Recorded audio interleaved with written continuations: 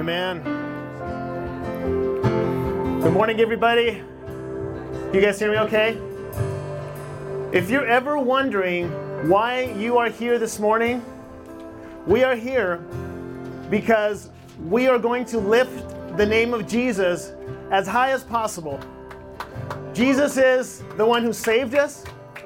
He's the one who gives us hope. He's the one that gives us a future. Every breath that we take is a gift from God, and the reason why we come here together is because we want to proclaim that.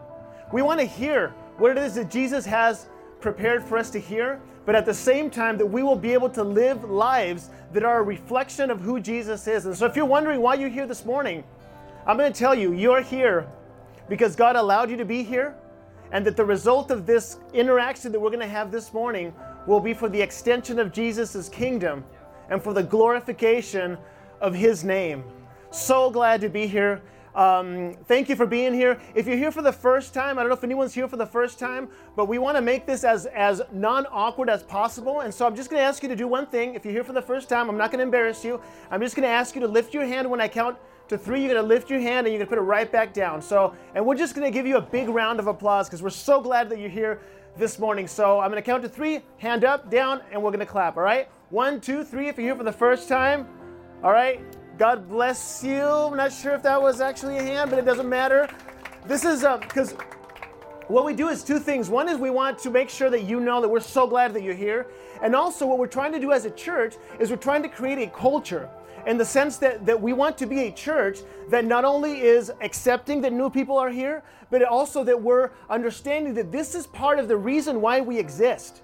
We want for new people to come into contact with us. We want more and more people to come into contact with Jesus. We want more and more people to be baptized because, hey, I don't know about you guys, but I have a salvation story. My salvation story. And I don't want to be selfish with that salvation story because the salvation that I'm a part of, I want for every single person in this city to be able to experience that. How many of you guys are with me? All right. Awesome. Thank you. So I want to welcome everyone. We've already done this. People online, we love you so much. People who are here physically, we are so happy that you're here. We also have a group of people over here that are in their cars. They're in their cars and they're listening to us through the radio, which is awesome. So if you guys could just honk your horns real quick just to make sure that we're listening. All right. There we go. So welcome, everybody. A couple of things I want to say before we get started is that my heart is so full of gratitude for this church. And let me explain why. How many of you guys were here last Sunday? Okay, a nice group of you. Last Sunday, I'm calling last Sunday a beautiful chaos. Last Sunday was a beautiful chaos because it was a chaos, but it was also beautiful. Now, if you were here for first service, it was windy, it was kind of crazy, but for second service, oh my gosh. We had bloody fingers, we had speakers falling down, we had cars dying, we had wind. It was so distracting. I don't know if anyone even heard anything of my message, but here's what happened. Is I walked away, I was going home, and my heart was full. I felt so happy, and I was wondering why I felt so happy. And the reason why I felt so happy is because this church is absolutely amazing. We have made so many changes, and you guys have been so flexible. You guys have been so gracious with everything that we're doing. And even though it is possible that we may disagree on some things, as long as we come together with the main thing, which is the blood of Jesus and the bread, we can come around the table and have communion together and agree on that one thing. You guys have proved as a church that we can come together no matter what, and also that the church is not about a building. Isn't that amazing? I mean, I just love that because we're not just talking about it. You guys have been amazing, and so I just want to say from the bottom of my heart, and this comes from our elders and our staff and myself, thank you for being this church. I feel incredibly honored to be a part of this church who understands why we're here. We get it. So this is what we're doing. We're following in the footsteps of Jesus, and so I want us to go to a scripture today, a scripture from the Gospel of Matthew. So if you have your Bibles, please open them up. If you don't, that's okay. You can open up your mobile devices, and if you don't have a Bible, I'm just going to read it. So we can come together in this amazing moment in the life of Jesus. So Matthew chapter 9, and we've read this before, but this is something that I feel is going to be very helpful for us today. Matthew chapter 9, starting in verse 35. Verse 35, it says this. It says, Jesus went through all the towns and villages, teaching in their synagogues, proclaiming the good news of the kingdom and healing every disease and sickness. When he saw the crowds, he had compassion on them. He had compassion on them because they were harassed and helpless like sheep without a shepherd. Then he said to his disciples, the harvest is plentiful, but the workers are few. Ask the Lord of the harvest, therefore, to send out workers into his harvest field. So we're in a series that we've called Vision 2021. Vision 2021. And we've been talking about faith. And I said this last week that we're praying that 2021 will be the year of faith. Because I don't know about you, but we have no idea what 2021 is going to be like. Like we are literally Peter walking on water and saying, hey, I don't know if this is going to work or not, but you know what? I'm going to go out and step out there because I believe that Jesus is going to do some amazing things in your life and in the life of our church. I'm praying for a revival. I pray for a revival every single day. And so here's the thing about faith. We're calling 2021 the year of faith. Now, it's very important to understand that when we talk about faith, we're not telling God what to do. We're just doing our part in believing. Because we see in the scriptures, in the New Testament, we see 25 events in the life of Jesus to where he attributes direct responsibility to the faith of the person into his action. Meaning, your faith has saved you. Your faith has healed you because of your faith. And now, I understand we can't tell God what to do, but I want to do my part in believing that next year we're going to see more baptisms than we've ever seen. That we're going to see more marriages restored than we've ever seen. That we're going to see more baptisms than we've ever seen. That we're going to see so many people finding hope than we've ever seen. Now, God's going to do what he's going to do, but I'm going to believe, and I want to ask you to believe with me, that 2021 is going to be the year of faith. We're believing for this, and we're praying for it. And so we've been talking about that, and we're also talking about our core values as a church. In other words, the things that we hold important as a church. And we have 7 things that we've been talking about with our staff that are the most important things. And we put some language to it. Jesus, number 1. Jesus is our pursuit. That's number 1. You can take notes if you want. Number 2, hope is our flag. Number 3, people are our passion. Number 4, worship is our spirit. Number 5, service is our heartbeat. Number 6, generosity is our privilege. And number 7, excellence is our standard. So last week we talked about Jesus being our pursuit. And today, we're going to talk about people being our passion. Let's pray. Lord God, we thank you so much for this morning. Thank you, Lord, that we can be in the middle of the city proclaiming your name. I praise you for that, God, because we may feel like this is common, but it's not. The fact that we can worship, that we can gather in the middle of the city with so many people listening, maybe even in their homes right now, I thank you for that. Because you allow for us to do that. I pray today, God, that our hearts will be open, that our minds will be receptive for your word, that I'll do an accurate or a good job of explaining what it is that you want to communicate to your church this morning, God. I thank you, Lord, because you give me this enormous responsibility, but also this enormous privilege. And I pray, God, that you will do what only you can do through your word. In Jesus' name we pray. And all God's people said, Amen. Amen. Amen. So I want to start off with a question. Have you ever been in a hurry? Oh yeah. In a hurry, like you're in a hurry and you're in a hurry. Like you got to get something done, and you can't do it because there's so many people. Like there's so many people online, or you're driving in your car and there's so much traffic, or you're hitting all red lights, and over again you see so many people, or you're in the grocery store and you're waiting in line and you've got 10 people, and then there's this lady that she seems to just having a conversation with the cashier, and you're like, don't you understand that we're all in a hurry here? And all of a sudden she takes out a checkbook, and I'm like, wait, who uses a checkbook in 2020? But then you have to be patient, and you have to wait, and you see all these people. Maybe you're thinking about COVID, and you're thinking about these crowds, and you get tense when you see crowds together, and you're wondering why people are leaving California because it is so crowded. So over and over and over we see this, and I don't know about you, but sometimes when I see a crowd, I get tense. And so I see this amazing contrast between the way that I react when I see a crowd and how Jesus reacts when he sees a crowd. When I see a crowd, I get tense. When Jesus sees a crowd, he feels compassion. He sees people and he feels compassion for them. You see, when we talk about Jesus being our pursuit, it means that our heart needs to break for the things that break the heart of Jesus. So when we see a crowd, when we see people, we should have compassion on them. We should seek and we should want for the pain, the things that cause Jesus pain, to be our pain, which means the pain of others, that your pain will be my pain, that your joy will be my joy, that your struggle will be my struggle.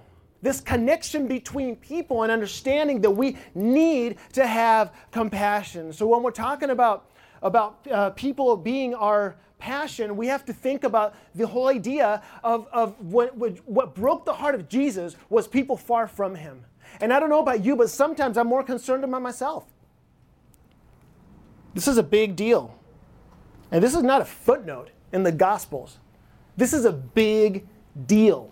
And if it's a big deal for Jesus, it should be a big deal for us. Matthew 22, we've read this before. Teacher, this is the lawyer asking Jesus, which is the greatest commandment in the law? Jesus replied, love the Lord your God with all your heart, and with all your soul, and with all your strength. This is the first and greatest commandment, and the second is like it, love your neighbor as yourself. All the law and the prophets hang on these two commandments. So think about two pillars. There's one pillar here, which is loving people, and there's another pillar over here, which is loving God, and everything is sustained by these two pillars. Everything, the law, the prophets, all the things that we talk about are either held up or fall down as a result of whether we love God and love people. 1 John chapter 4, verse 7 says this, Dear friends, let us love one another, for love comes from God. Listen to this. Everyone who loves has been born of God and knows God. Whoever does not love does not know God. Wow. Because God is love. Amen. So you can't, this verse is saying that you can't know God if you don't love people. So the knowledge of God comes not as a result of all the things that we may think that are important, which is church attendance, which is great, Bible reading, which is very important, with growth groups, super essential, listening to messages, all these things are good. But it's saying here that the knowledge of God, the true knowledge of God, comes as a result of loving others. Yeah. Don't tell me that you love God if you can't love your neighbor. The Bible teaches us that knowledge of God is directly proportional to our love for others. It says, whoever doesn't love doesn't know God. So today I want to talk about this. I want to talk about what it means for people to be our passion. What does it mean for us as a church, for people to be our passion? And I'm nervous because I think that this message might make you uncomfortable. And I don't think that's necessarily a bad thing. It makes me uncomfortable, the things that I'm going to share today. You see, when we welcome new people at our church, I'm super excited. You're here for the first time, I'm super excited. We clap, we jump around, we greet you, we're happy because we love you, right? But here's the thing. Love is much trickier than we think that it is. Because love, you can smile it, you can clap it, you can sing it. You may think love is a feeling. Hey, I feel this, oh man, I love you so much, dude. Like, I love you, right? But what does it truly mean? Like, is God commanding us, because he commands us to love one another, is he commanding us to feel love? He's actually not commanding us to feel love. He's commanding us to love, which is very important to make this distinction. And the reason why it's important to make this distinction is because some people are very hard to love. Some people are hard to love. It's really hard to love some people. Or it's really hard to feel love for some people. Sometimes you have to just love them, which is an action. Yep. But feeling it may come later. Hey, it may never come. We're commanded to love. That's why Jesus says in Matthew chapter 5, starting in verse 43, this is a part of the Sermon on the Mount. He says, you have heard it said, love your neighbor and hate your enemy, which is like common knowledge, right? You've heard it said, right? Yeah, that makes sense, Love those who love you and don't love those who don't love you. Like, why would you? Then verse 44 says, but I tell you, it says, love your enemies and pray for those who persecute you. Okay, sometimes we read these verses over and over again and we're not getting what it's saying. I'm going to read it again. But I tell you, love your enemies and pray for those who persecute you. Wait, what? This has got to be a figure of speech, right? Nope. Verse 46, if you love those who love you, what reward will you get? Are not even tax collectors doing that? So where's the difference if we love those who are lovable? Right? Doesn't everyone else do it? And if you greet only your own people, what are you doing more than others? Don't even pagans do that? You see, love is a slippery slope. It's easy to love those who are lovable. It's easy to love those who you feel love for. I have a group of friends. We do a lot of things together. We go on vacation together. Our ages are about the same. Our kids are about the same age. We go on vacations together. We spend Christmas together. We do Thanksgiving together. It's super easy to love them because they're so similar to us. Like, we have so many things in common. Like, we'll bring stuff. They'll bring stuff. So it makes it so easy. And it's great to have that type of friends. It's awesome. There's nothing wrong with that. But that is not what the scripture is talking about. He's saying, how do we make a difference as Christians if we do the exact same that pagans do, the same thing that everyone else does, which is love those who are easy to love? That's not the challenge. That's easy. Nothing wrong. Tax collectors, pagans do it. You could be a Satan worshiper and you would understand this principle. So this is not what Jesus is commanding us to do. We are called to love and pray for that person who makes your life hard. I'm not going to ask you to raise your hand if you have that person in your life, and I'm certainly not going to ask you to point. But I think that it's very possible that we all have this person or these people that are hard to love. And so Jesus is challenging you this morning to do something about that.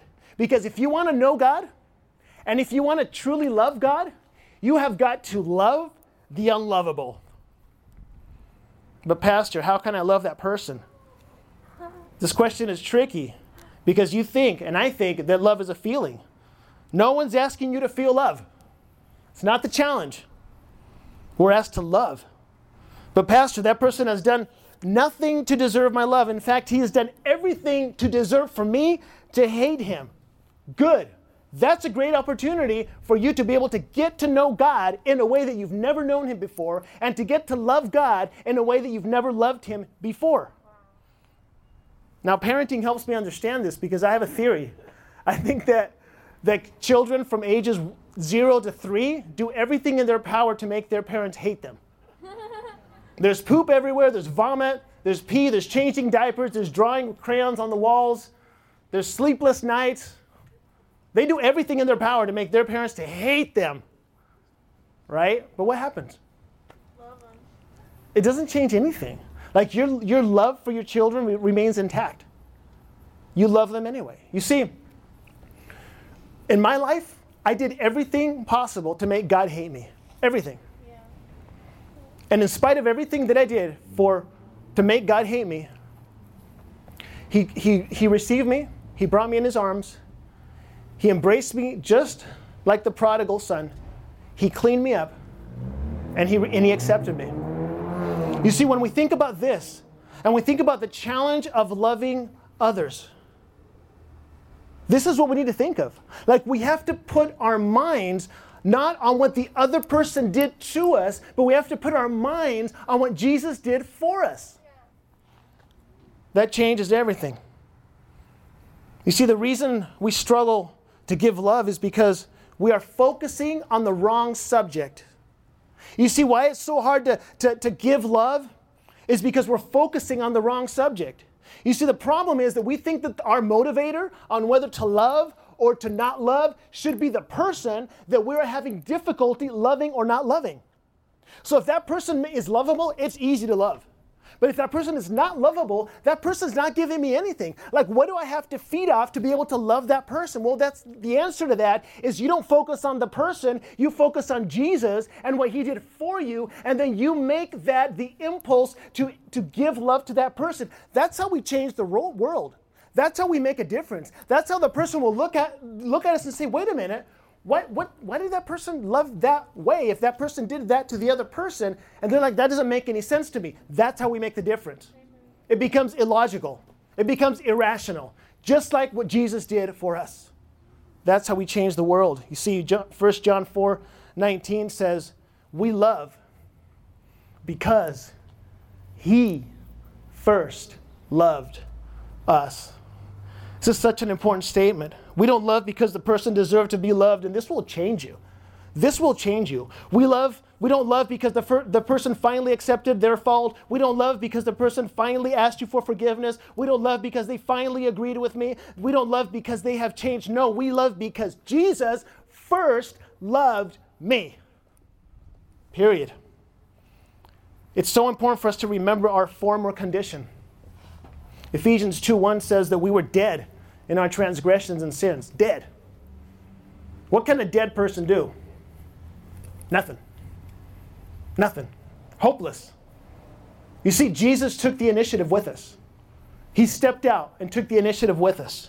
We couldn't do anything for ourselves. And Jesus looked at us just like a father looks at his child who is all full of poop and snot and crying and making this whole mess. And he brings us and he cleans us up and he makes a difference and he accepts us. You see, the only way for us to truly love and for people to be our passion is to look at the cross. It's the only way. 1 John 4:20 says this, whoever claims to love God, yet hates a brother or sister is a liar. Yeah. Strong statement. You see, you may be here and you may be deceived. It's conceivable that you may think that you know God. It's conceivable that you may be here and you think that you love God, but you actually don't. I actually don't. So how will you know if you love God?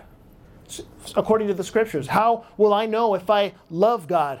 Well, the evidence of the knowledge of God is your love for others.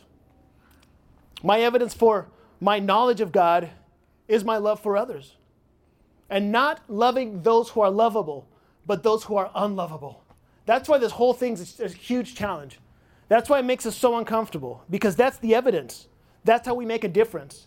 That's how we become different from the world. So, here's the question. Is there anyone that you feel that you are unable to love? You know, if there's someone in your life that you're unable to love, and I'm not saying this is easy. This is hard. This is very hard.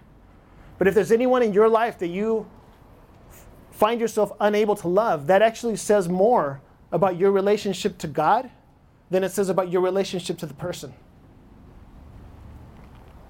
You see, 1 John 4:20, I'll read this again. For whoever does not love their brother and sister whom they have seen cannot love God, whom they have not seen, cannot. So he's not saying that it's going to be difficult. Like, hey, if you don't love your neighbor, then it's going to be harder to love God. No. He's saying there's no way. He's not presenting a challenge. He's presenting an impossibility. This can't happen. You can't know God if you don't love your neighbor. So is there anyone in your life that you can't seem to love? Verse 21 says this, and he has given us this command. Anyone who loves God must also love their brother and sister. You see, in these divisive times, it makes it more and more difficult to maintain healthy relationships. And I get it. It's difficult. That's why I was talking earlier about our church being such a good example at this, because we're able to set aside some of the things and opinions and we're coming together, you know. But this is a hard time. This is not true for everyone. You see, sometimes we see people and we don't feel that they deserve our compassion, because that's like, oh man, he's such a jerk. Why would I ever do anything for him or her? It's hard. But Jesus, he saw the crowd. Imagine this. I just had this thought. Imagine this. He sees the crowd. And Jesus sees everything. Like, he sees every single sin that separates them from Jesus. He sees everything, and he looks at them, and the one feeling of all the feelings that he could ever have is compassion. Imagine how you feel about that person that wronged you. I get it. I'm not trying to downplay it. Imagine what Jesus could have felt with that entire crowd. But he feels compassion. So here's the challenge. Who are you having trouble with? Who are you disagreeing with? Who is that person that when you see them, you want to go the other direction? My challenge to you this morning is love them. How? How do I love them? Don't look at them. Don't look at what they've done. Don't look at what they owe you. Don't look at how they hurt you. Because Jesus didn't do that to you. Jesus didn't do that to me. He overlooked everything, and he paid the price. Again, I'm not saying it's easy, but this is how we know God. This is how we truly love God. So I want to challenge you. Before I end, I'm going to come to a conclusion right now. Here's what I did last week. You see, here's the problem. When you're preparing a message, this will help you, Francis. Like, I mean, I'm sure you go through this too, and Mark as well. Like, when you're preparing a message, if you're honestly preparing a message and you don't just want to be a talking head, God's going to challenge you as you're preparing the message. He's like, okay, you're going to preach to these people about this. You better get your act together first. And so that's what happened to me this week.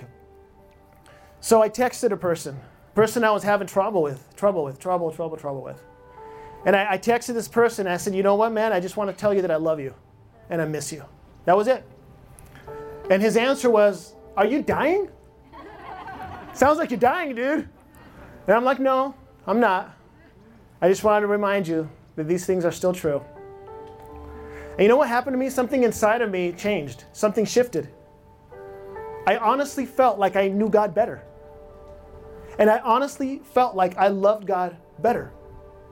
Because it helped me understand, not in my brain, all the truths about God, but it helped me understand in my heart all the things that God overlooked in order to reach out to me. You see, when we understand this, and we approach people, and we approach our relationships, not thinking about the thing that the person owes you, or the thing that the person did to you, which is all true, I'm not denying any of it. When we're able to see over that, we're able to know God better. And we're able to love Him better. So this freed me. So I want to challenge you to reach out. It's worth it. You see, for us as a church, people are our passion. And this can't be, I can't allow for this to just be a nice slogan.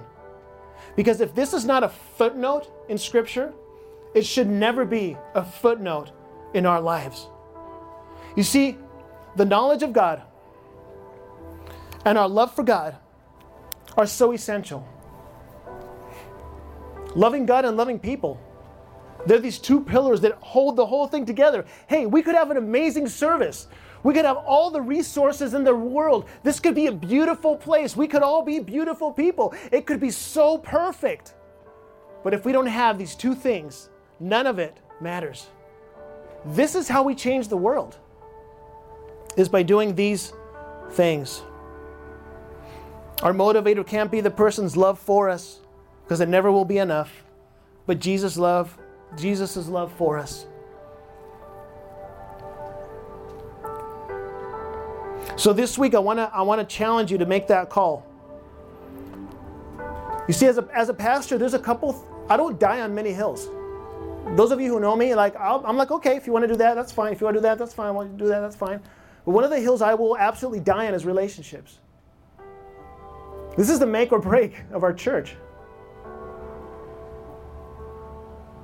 And if we're able to overlook the things that Jesus overlooked, we'll change the world. We'll change everything. This is what makes us attractive. It's not the great music or the great preaching or all these things. Nope, it's not. You see, in the early church, when people observed the church, it said that they added to their number daily, to those who were being saved. They saw something in the church. They were like, I don't know if I even believe everything that they believe, but they got something going on because the way that they love each other, I've never seen that before. It's impossible to love like Jesus loved if we don't overlook the things that affect us directly and look at Jesus as a motivator in our relationships. And so I'm going to ask you this morning, if you can just close your eyes here for a minute. And we do this every Sunday, but this is a moment for you. And this is a moment where I just want you to take a moment and close your eyes and think about what you've heard. And think about what it is that Jesus is challenging you to do this morning. What is He asking you to do? What have you learned this morning? I would not do a good job if I just left it at that. What did you understand this morning? No, it can't be that. What is it specifically that Jesus is asking you to do? You may say, Pastor, this is too hard. I know. It's hard. I'm not saying it's easy.